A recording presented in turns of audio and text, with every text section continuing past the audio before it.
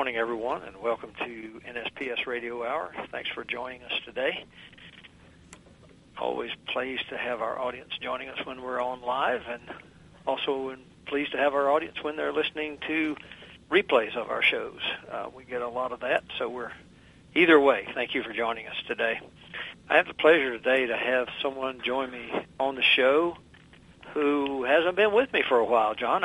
My records indicate the last time you joined me on the show was over 5 years ago, back in 2013. Yeah, it's been quite some time. It really didn't seem that far back, but I guess it is. You know how time flies. Oh yeah, it didn't to me either, and I've tried to keep records of who've been on the show ever since we started back in 2011, and my records are pretty good. Although there's a few spots where I must have gone brain dead or something. I didn't write it down, but yours was one of the ones that I did have. So I appreciate you. Yeah. Appreciate you being with me. Well, maybe a good way to start today is just to have you chat a little bit about who you are, where you've been, what you're doing, and I'm sure things, if you're like me at least, things have probably changed a little bit in the last 5 years. Yeah, it has somewhat. You know, I moved from Nebraska. My registrations were from Nebraska and all the surrounding states and all the way to Pennsylvania, and then the last one I got was in Georgia, and I actually moved out of Nebraska in like 1989 or 90, and moved to Georgia, and I think I became registered in Georgia like in 1995 or 6, and I always had a fear that I'd be digging for a property pin in Georgia and hit a cannonball and be the last casualty of the Civil War, you know. But I guess that's always possible. Yeah, you never know. So you know, I've been down here since that time, and the only registration I actually kept, Curt, was in Georgia, because I know I'm not going to go back to Nebraska or Missouri or Colorado or Wyoming or Pennsylvania and do any work whatsoever. So I just kind of kept it here and just kind of retired. Now my son actually took over the little business that I have here, and he's a registered surveyor and a real good surveyor too, and he more or less handles the northern part of Atlanta, and because going down into Atlanta is kind of hard. The driving is hard, the parking is hard, the courthouses are hard, and what isn't, you know, there's still a few counties around here that aren't online, so that makes it, you know, especially difficult going to the courthouse in downtown Atlanta and so on and so forth. But, you know, I've been helping him a lot, you know, doing some expert witness stuff around the state here, and even in like South Carolina, and doing just little things like that to keep myself occupied, which is kind of fun, you know. Yeah, well, seems to me you've been there long enough. You should be sounding more Georgian in your accent, but it isn't working. No, I tell you that in Nebraska, you just can't get it out of the guy. Yeah, I think it goes both ways. You know, the ones of us from the South, it never goes away from us either. I've been in Northern Virginia, and of course Northern Virginia is still Virginia, but it's not really Virginia because exactly right because of all the the congregation of people here from all over. But I know I've been here 30. I've been here 30 years, and it hasn't had very much impact on my accent. Yeah. As a matter of fact, every time we go, my wife and I grew up about 300 miles from here in southwestern Virginia, and every time we go back home and then come back to work, or at least this was true for her. She was in a meeting planner until about a year ago for a national association. Every time we'd go visit family, she'd come back, and people at work would say, "You went home this weekend. We can tell because your accent's gotten stronger." You know, I believe that. Honest to God, it's just that some people, when they're around a certain group, their mannerisms also, along with their speech, their dialect, kind of turn off and on. I've seen that many times. You know, it's kind of funny. I think you're right. Yeah. You know, but so have you gotten involved? I was going to ask you, have you gotten involved at all in SAMSOG, the state group? No, I haven't. You know what? Because I tell you what, I travel so darn much. I just you know, because I've lived also in Destin, and you know, when you don't have a lot to do, Curt, it's funny. But 2 years ago, I said, you know, I don't have anything to do, so I jumped in the car and drove all the way from Destin all the way to California, Huntington Beach. I have a good friend of mine there who's retired from the Secret Service, and spent a few days with him. Then coming back, I went to Barrett-Jackson for a few days, and so believe it or not, I really keep busy traveling a lot, and that doesn't mean that I don't have time for something like Samsog, but no, I really never really got involved with it, and I think they do a great job, though, and I think keeping everybody up to date on the aspect of surveying is really important. I think too they should really emphasize a whole lot more on research, because I've seen so many surveyors in my life do a survey and shortcut research and wish to God they didn't, that is so true. It is true. And, we've done jobs in Atlanta here that we spent like a day and a half in downtown Atlanta at the state archives, and very, very glad we did. Because I'll tell you what, there's some information there. Half the time you find stuff you wish to God you didn't, But that's true.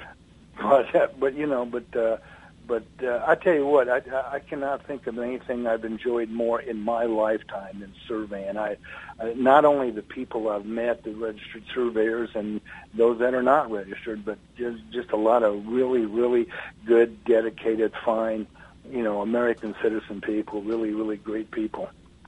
Yeah, that's true. And you were talking about Samsung. They just recently went through an effort to get the hydrology portion taken out of their licensing law. I saw that, yeah. It was sort of a mandatory thing. And my good friend Greg Johnson is retired now. He worked for Georgia Power for years, and he lives up in near Jasper now. But and he still stays somewhat involved, but he keeps me informed. And then, of course, I have contacts within the Samsog also to sort of keep up with what they're doing. And, but you're right, that whole research thing is very, very important, and no matter where you're working. As a matter of fact, I was going to ask you about the switch over, if you will, from the PLSS to the meets and bounds, if that was challenging, or maybe it was easy after dealing with PLSS. I don't know. Yeah, I tell you what, talking about that hydrology thing, I know a few people in Atlanta here. I shouldn't say a few, a couple that passed the test, but they could never pass that hydrology. But here's the funny thing: when I took that exam in Georgia back in like I'm going to guess at this because I keep forgetting, 95, 96, something like that. That hydrology thing was in there. And honest to God, this is a true story, Curt. I didn't answer one of those questions on hydrology, which represented like 20% of the entire exam. And I wrote a note that, I'm not even sure how I spell hydrology. And I swear to God, I said, I will sign anything that I will tell anybody when I do surveying I know nothing about hydrology, because I don't. And I still got a 72. But that is a true story. I mean, they must have put that hydrology in Georgia's way back when. But yeah, they just took that out, and I'm kind of glad that they did. Now my son has no problem whatsoever doing any hydrology type stuff, but I really wouldn't fool with it. Right, and I think I don't want to speak for people, but I think a large percentage of the people who are quote land surveyors really don't get into that, and so they worked on that for quite some time, I think, to get to where it was, and of course, like with anything else, you have different factions within the profession of, we don't really need to do that, and others saying, no, we got to hang on to it, that kind of thing. And so, no doubt, yeah, you're right. Anytime that comes up, and of course, the fact that, and you and I can talk about this because we're both surveyors, but anytime we all get involved as having surveying discussions, you're going to have varying opinions and strong ones too. No doubt about it. Yeah, I know. It's no different than politics, Oh, well, it's true. Same, that's very true. Same thing. But But I know that we originally talked about how I thought I'd mention some of these guys who crossed my path in my life in surveying that were involved in World War II, you know. Mm-hmm. And it's kind of interesting because even as a kid growing up in Omaha, Nebraska, I grew up on a street, Curt, that was so similar to that Ralphie on Christmas Story. It was just almost. I swear to God. I mean, you would not, even the school. You wouldn't believe it. And the only thing that we didn't have was a mailbox out in front. Everybody had a mailbox, of course, on the front porch. But you know, even back then as a kid going to school, because I was born in the mid '40s, going to school, even right next door to our house was two brothers married to two sisters, and they were in the same house. But don't forget, back then, right out of 10 years after the Depression or this and that stuff, people still bunked together because people didn't have a lot of cash flow, and they kind of did the best they could to team up and wait until they have enough dough to take off on their own. But next door to me was two brothers and two sisters married to each other, and they were both in World War II. One of them was a tank driver on Guadalcanal and Tarawa, and the other one was was in the Army going through Germany. But God, what stories, Curt! I mean, and the neat thing is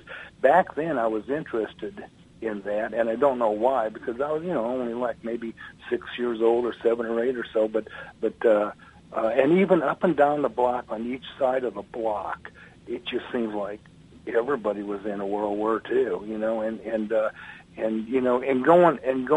going from there, I was thinking, God, even my teachers at South High School in Omaha, I'll bet you, a large portion of those guys were on the GI Bill after World War II and became teachers at this high school. But you never gave it much thought, because after all, when you're in high school, the last thing you're thinking about is where your teacher came from. There's a few things on your mind besides that and algebra, But yeah, that's for sure. But and we're 45 seconds from the break, so I won't get too much of this because I want to come back and pick up on our discussion. But one of the things I found too, I grew up in that same era. I was born in the late 40s, 48, and but it was the same way. I lived in a really small town, and and I do want to touch on this some when I come back. The thing that is most remarkable to me is how little so many of them even talked about their experiences, and I'll follow up on that a little bit when I come back for a particular situation that happened in my neighborhood over all those years. And War Hero living right down the street, his kids were my friends, and nobody knew. It's just really funny. So let's go take our first break, and we'll come back in just a couple of minutes. Sure.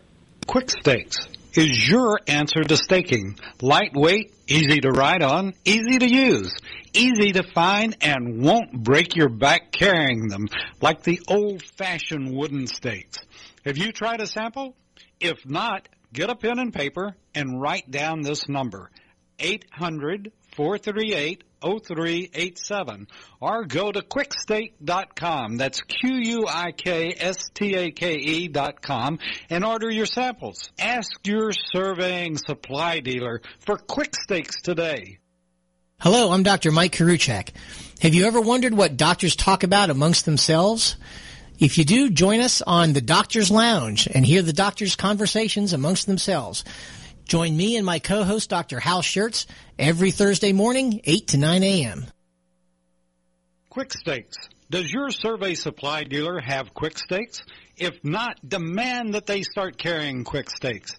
Did you know that Quick Stakes are better for your back than your local chiropractor?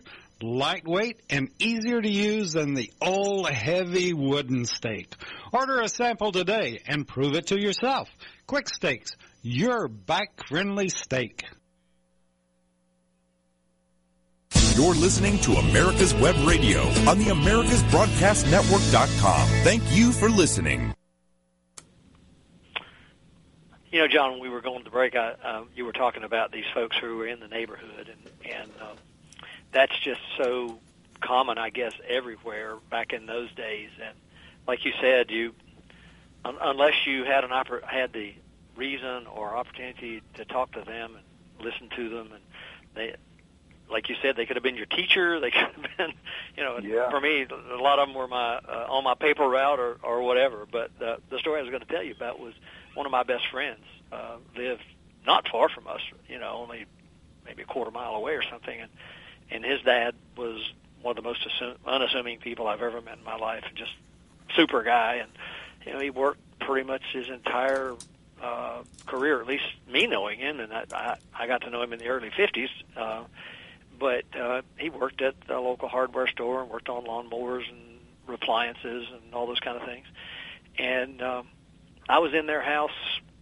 all the time when we were kids. I mean, his son and I did little jobs together. We mowed lawns and cut wood and whatever we could do to make a little bit of money. And I ate most of my summer lunches at their house, by the way. But anyway, I was around them all my life until I was old enough to leave. And, of course, that's been a long time now.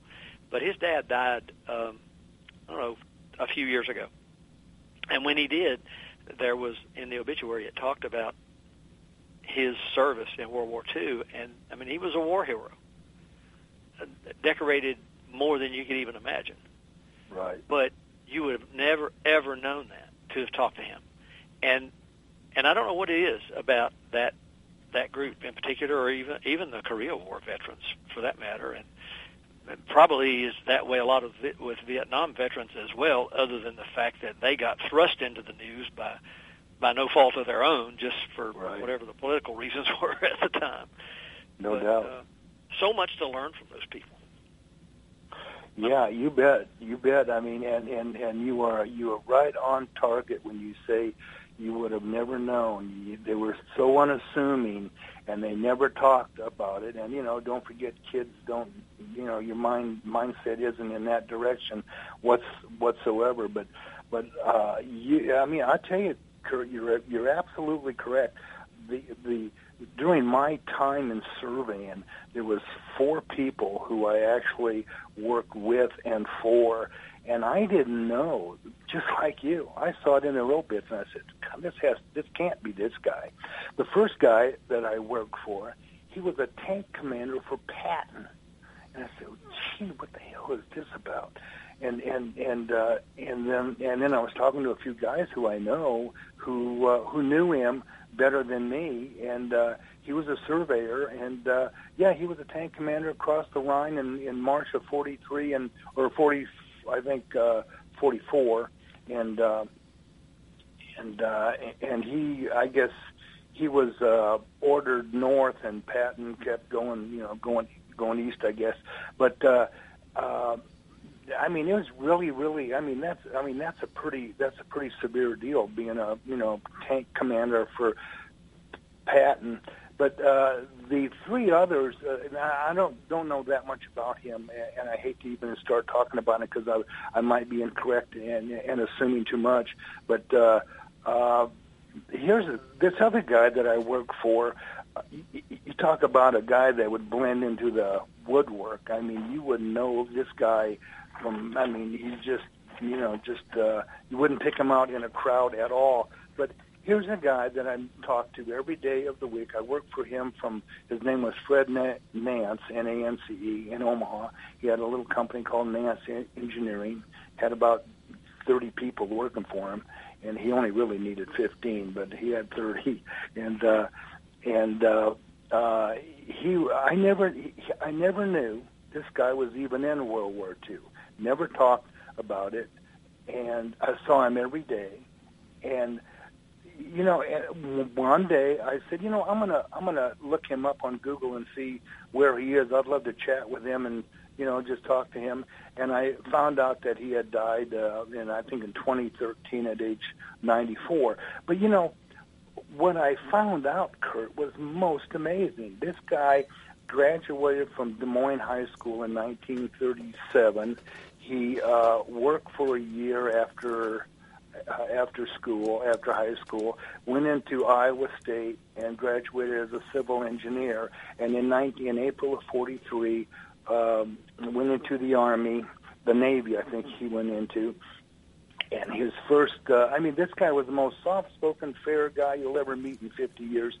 And so he ended up on this ship called the SS Cape San Juan, and he was the zigzagged and had a blackout all the way from San Francisco to New Zealand, and about 300 miles south of Fiji Island, that ship of his was torpedoed by a Japanese submarine, and he was hanging on the side of that thing from 5:30 a.m. until 7 o'clock at night, and accidentally a PBM airplane came by and spotted him. There was like 1,460 people on that ship, and the sharks were eating people, according to the stories, like you wouldn't believe. I think there were 16 to 20 that were killed instantly when the torpedo hit, and then another 130 between the time that thing was, which was 5:30 a.m., and they were all picked up, like, thankfully, that night at like 8 or 9 o'clock from different ships, radioing and saying, hey, this ship was hit and this and that stuff.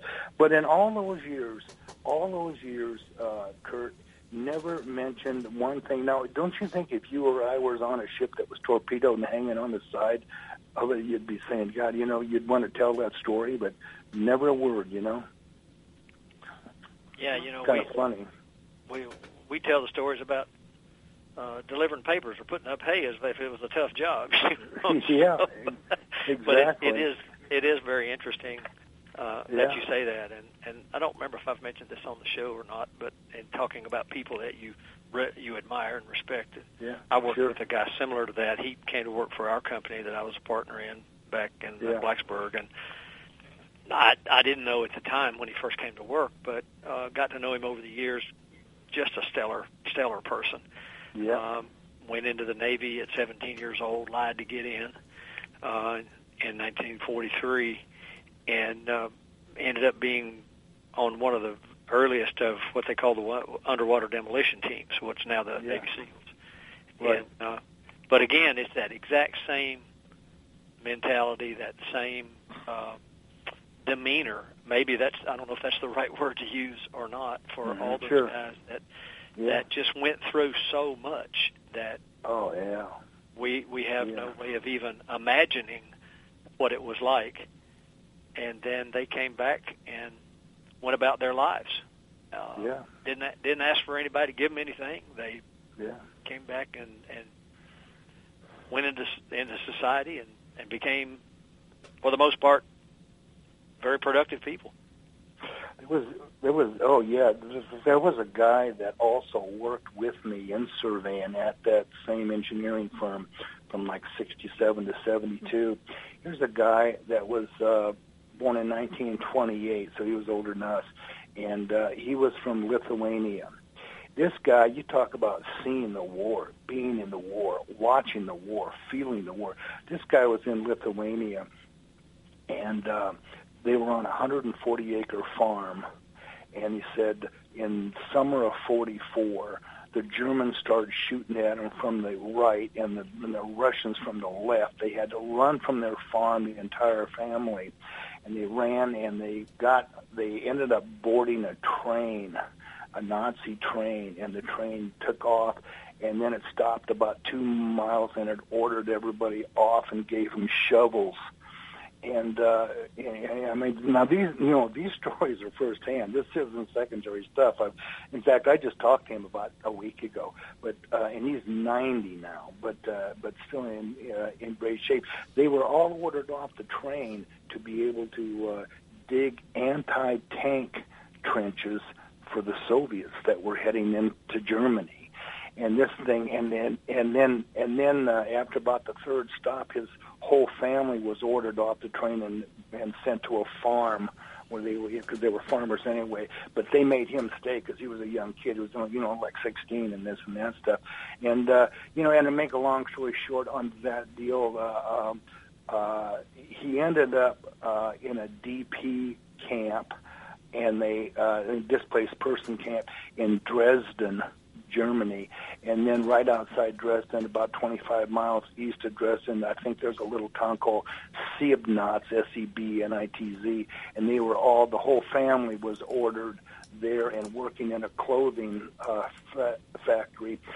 They watched the British bombers bomb Dresden in February of 45, and he said that you've never seen a glow like the bombing that the British did.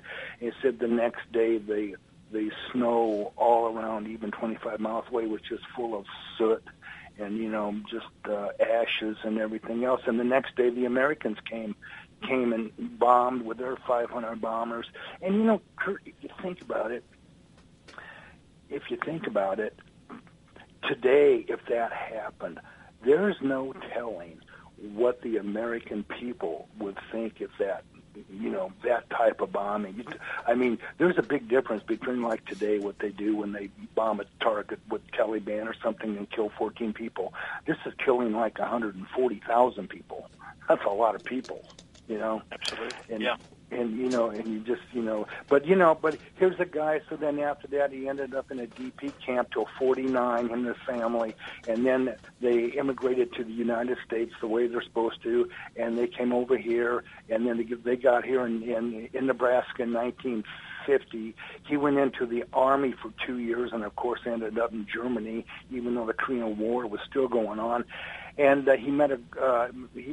The one girl he met in a DP camp. To make a long story short on that one, they ended up getting together when she went to Vancouver. He went to Nebraska, but they did get together, married, and had 4 daughters. And just a model citizen, nice guy.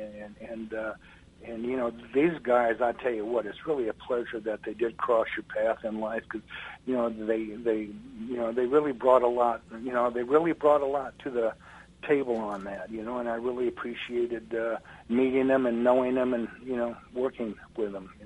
Absolutely. Well, believe it or not, we are 30 seconds out from another break. These conversations, when we find something of interest and we like to talk about, go really, really fast.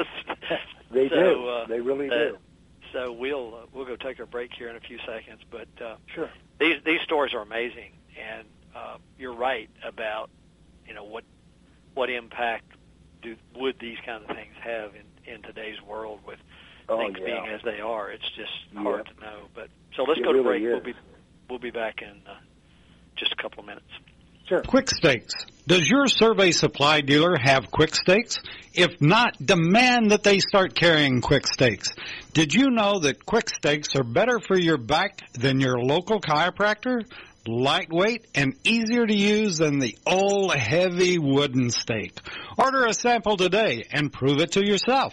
Quick Stakes, your back-friendly stake. My name is Kyle Hayes, a motorsports student at Alfred State College. Every year, Alfred State students compete in the Great Race, which is a cross-country time endurance rally for vintage vehicles. As you can imagine, it's pretty costly. I'm asking for your help. Your donation can make it possible for these students to live their passion and promote the vintage automobile industry. Please visit our site at give.alfredstate.edu and search Great Race to learn more and help us reach our goal. Thank you. Quick Stakes is your answer to staking. Lightweight, easy to ride on, easy to use, easy to find, and won't break your back carrying them like the old-fashioned wooden stakes. Have you tried a sample? If not, get a pen and paper and write down this number, 800-438-0387, or go to quickstake.com, that's QUIKSTAKE.com, and order your samples. Ask your surveying supply dealer for Quick Stakes today. You're listening to America's Web Radio on the AmericasBroadcastNetwork.com. Thank you for listening. Thanks, David. David, I'm sure, is enjoying our conversation. He's one of those guys who has a lot of experiences too, and he I don't know if enjoys the right word, but he appreciates the conversations about these kind of folks, because it seems as though those survival skills that they had regardless of where they were born or where they came from. Just was a whole different environment. And people like you and I are relatively close in age, and we like to think that we too inherited a lot of that, and not so much inherited, maybe so much as we're taught it and lived it. And then something happened to our generation.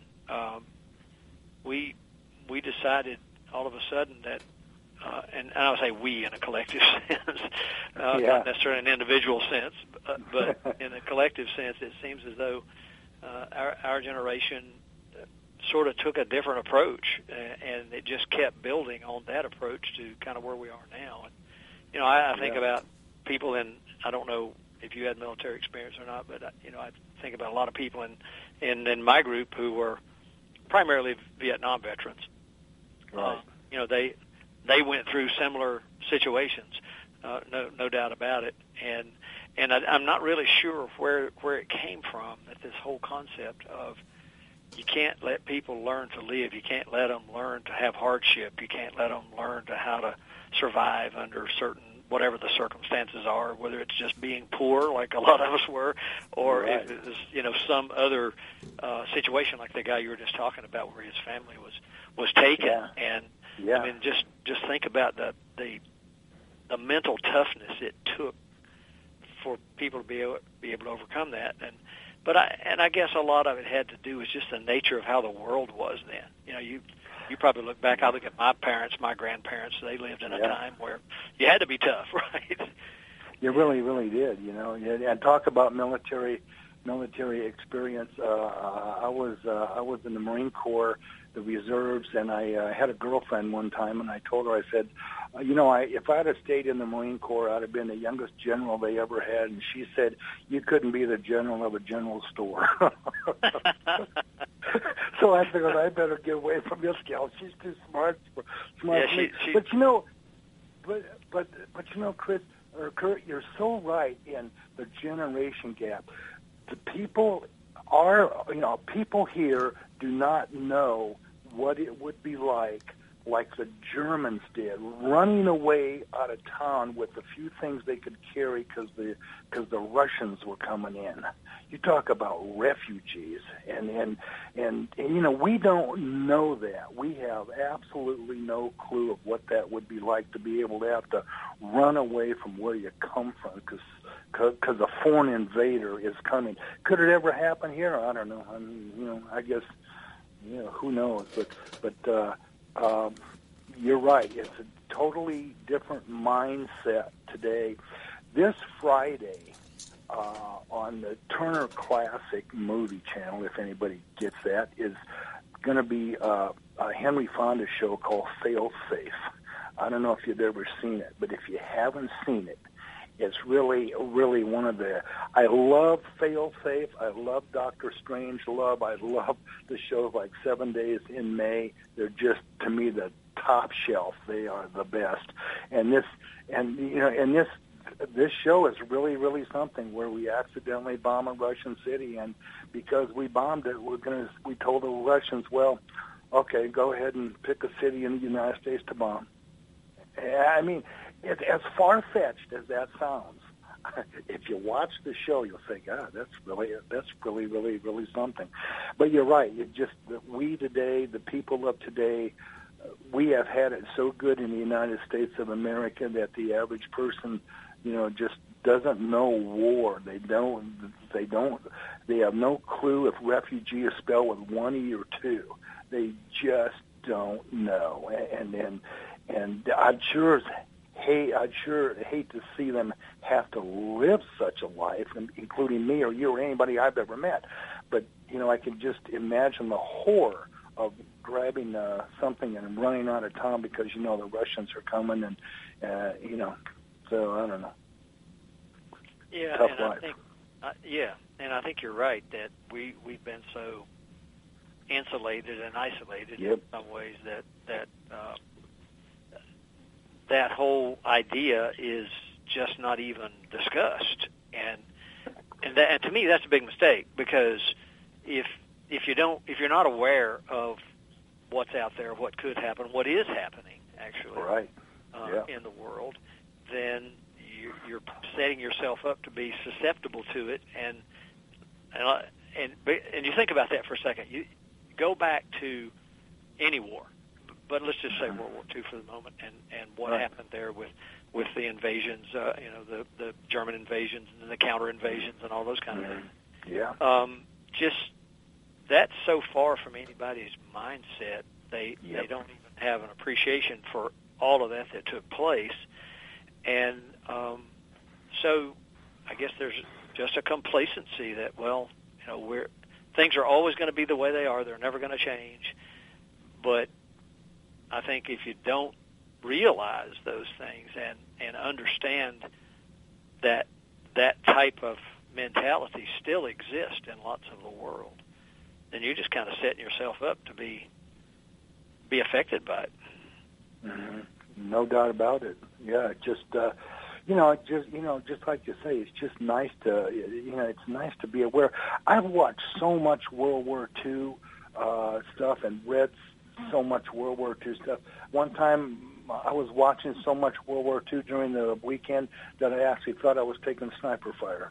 It's just crazy, But it's always interested me because there were 16 million Americans in that conflict, and that's in fact I was named after a cousin of mine that was killed in that war. He was over near an island called Morotai. I think it's Morotai or something like that, and in the South Pacific there, and over by the Philippines, not too far. And he was in a crash. It wasn't shot down or bombed or anything. It was in a crash.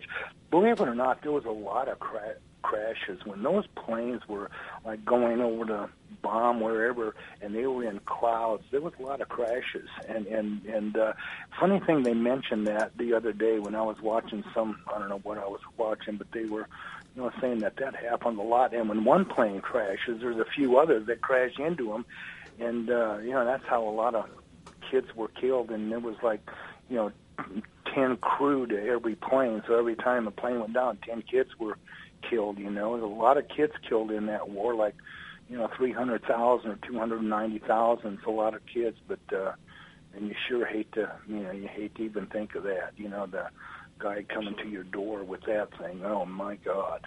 You're talking about the aircraft. I live near Dulles Airport over in Virginia. And, at Dulles now, there's a newer version of the Air and Space Museum right on the airport property. As a matter of fact, when people are laying over at the airport, they can ride a bus down and visit it while they're waiting for their next plane if it's a long enough wait. Wow, that's neat. But we go over there a lot, and you were talking about the planes, and of course they have planes from the beginning of air flight all the way through to the. Right. There's actually one of the space shuttles that was in space is in there, wow. and everything in between. They have the Blackbird spy plane in there, and it's just amazing.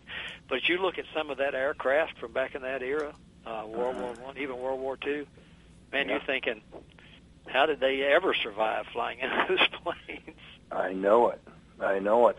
Pensacola has a nice one, too. They do. I've been to that one, too. Yeah, that's a really nice one. They have some pretty neat German stuff there, too.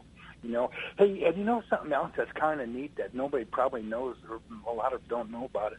Over there, kind of in between Destin and Panama City, I think they still have these long runways, these skids that go way out into the ocean, and those are the skids that they were using to more or less develop the same concept that the Germans had with their little flying bombs that would run out of gas and drop over like the London town and this and that stuff.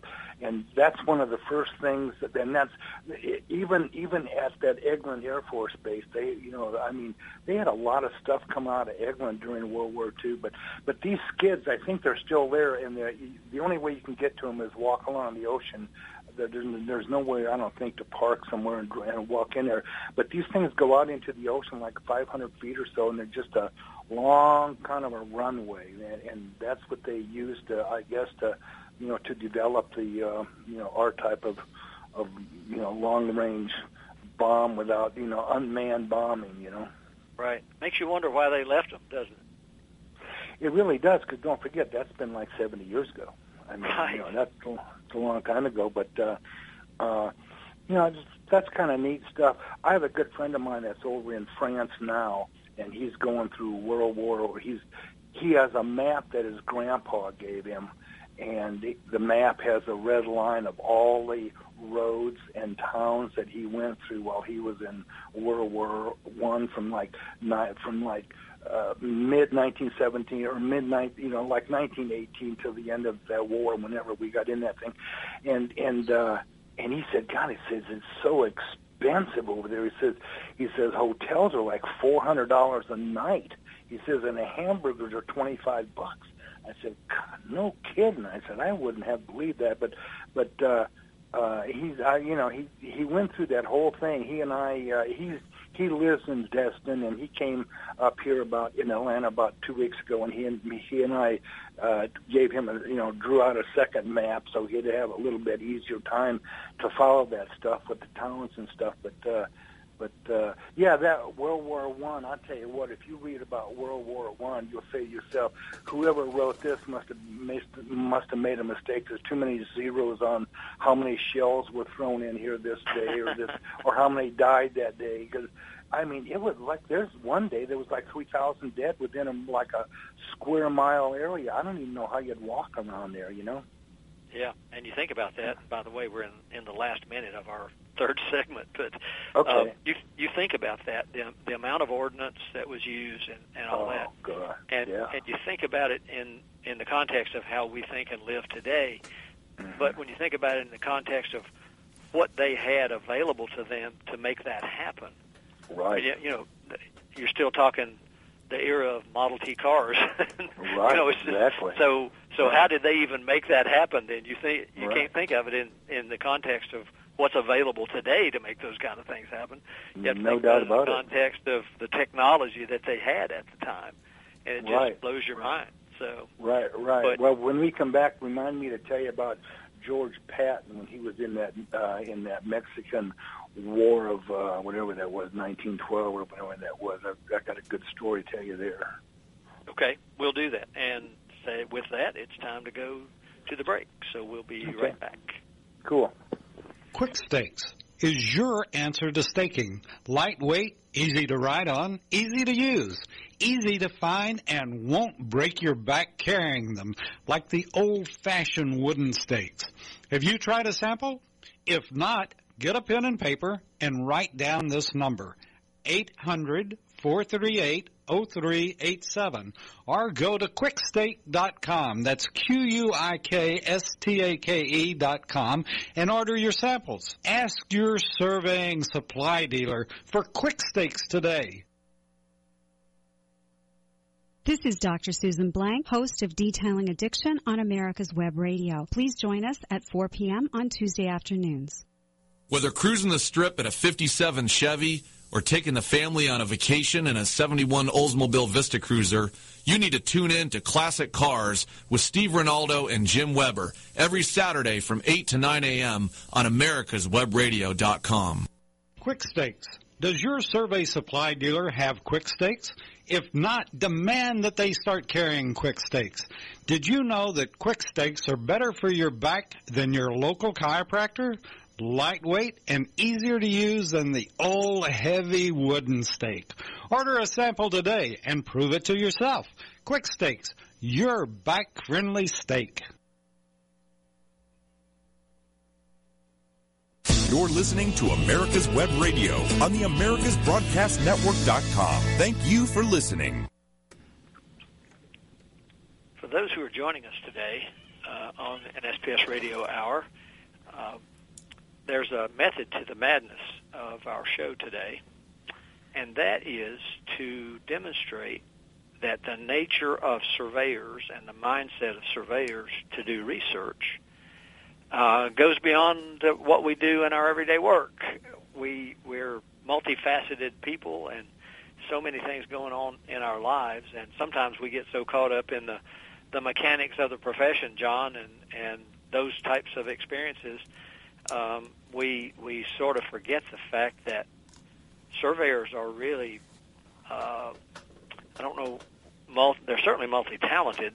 But they also have multiple mindsets and interests that, in some way, all come back to that underlying nature that we all have. I think we are all very, very similar from the perspective of wanting to delve into things and deal with things. And so I'm really thrilled to have been able to have this show with you today to talk about your, for lack of a better term, I'll use the word passion, and doing research along this area. And also, I think it serves as a reminder that it's a complex world we live in, and nothing is really cut and dried the way sometimes it's portrayed to us. True. I tell you what, I think probably if a guy looks back at, like, surveying, like, you and I started way back when, but I think when I look back and somebody said to me, hey, John, tell me what you think one of the best research projects you ever did was, I wouldn't have to think but maybe 1.8 seconds. And I tell you what that was, as briefly as I can. About 10 years ago, maybe 10 years ago, we were hired by a court in northern Georgia. And the thing was, the court needed a disinterested third-party surveyor to come out with a line where they thought the line was on a land lot line. In Georgia, we've got land lots, and they're different land lots. Some are 40 acres, some are 80, 120, 400 acres, and they're all different. But so I got the surveys, and both the surveyors worked from what they started from at a corner of a land lot that was a 2-inch pipe, and one went like kind of north, and the other one went a little bit northeast, and these people have been fighting over the land lot line since 1950. And that's a long time ago. And I remember in court, the judge asked these people, said, well, when anybody ever stepped over the line, did you do anything? And the lady said, now don't forget I'm from Nebraska, so I don't know what these terms mean. The lady said, we went after him like a marten to a gourd. I said, a marten to a gourd? What does that mean? So evidently that's a bird. But real quickly, what we ended up doing was going to the archives, spending one day on the original notes and the original, this was before it was online, the original notes, the original surveys on the land lot line. Totally understand that when they mark the land lot line, the trees are gone. The posts are gone. Everything is probably gone. You might accidentally have a tree, but I doubt it. But what isn't gone, Curt, was the old creeks and the old tributaries. And when they came across there, they marked on there at 4 chains they hit this, at 2.5 they hit this. Those are still there. So what we did is we found a starting point that we knew was good and used that thing and chained like they did. And we came across that 2-inch pipe that they've all been using, and they said, well, this thing's 272 feet short. How could that be? I mean, I understand they aren't going to be exactly right from 1832, but they're not going to be 272 feet short. We went to 272 feet more, and what we find? A great big stone. Stone hasn't been found since 1832. From that stone, we knew that we were right, but from that stone, we went directly north a half a mile, found another stone within 1.5 feet of where it's supposed to be. But here's the funny part about this. We were so flat right, 100% right, but it goes to show you, no matter if you're right and you've got every bit of evidence to prove it, whatever attorney tells the best story, the jury is going to believe. That's true. There's no doubt about it. And I'll tell you what, I have never been so right in my entire lifetime. And I mean, the evidence proved it. You talk about evidence. I mean, this is the original monumentation. This isn't something that Bob Johnson said some Saturday afternoon. this is the real old stuff. And you know what? I tell you, there was an attorney from Tennessee that was also a surveyor, and he should be ashamed of that, sold that jury on there's a good chance the notes, the original 1832 notes, were incorrect. And he had a great story. I didn't believe it for a second. But so in other words, what they ended up doing was going somewhere between my line and this other, the other line. But, that's just, talk about surveying and this and that stuff and, the evidence but I tell you that was the best research I've ever done in my entire life. I've never been so proud of myself in my life of finding the real stuff that was set in 1832, the original monumentation that was still there, and the case was lost. Unbelievable. Really. That's the disheartening part. In our mindset as surveyors, that's the disheartening part, is you have all the evidence and you still lose because somebody's better told. Exactly right. I mean, it's true. Just really something. But yeah, that's how it was. But, one thing I was going to mention about how when our last conversation before break was how things had changed so dramatically from, back when we were young to now. How about this thing here back in like 1916 when that George Patton was in that Mexican war, I think Pancho Villa deal. One day, this is a fact too, Patton went out, he had a 1916 Packard, and he went out and shot some Mexican army people, tied them to his hood of his car and drove it into camp. Can you imagine how that'd go over today? Yeah, not very well. Not very well. They'd probably shoot him. But it just goes to show you back then. I mean, there was just different type stuff that happened back then. It just what happened back then. Boy, I tell you, probably shouldn't even mention it today because they wouldn't buy into it. But I don't know. You were talking about the survey story there a minute ago. Yeah. Living where you live, did you ever run into a guy named Bill Morton? No, I don't think I have. Morton?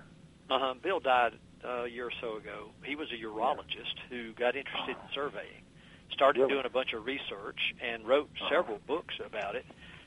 Really, really good guy. I always enjoyed talking with him. He got kind of interested in Ellicott's work, and he wrote 2 or 3 books about it, and just it was amazing to see how intrigued Bill got about the profession and how he went out with people sometimes and looked at things. And I think he first got into it somehow. Maybe Walt Robillard was involved in something, and Milton Denny over there somewhere in Georgia, and somehow Bill got involved in it. But it brought him to mind when you were talking about this case.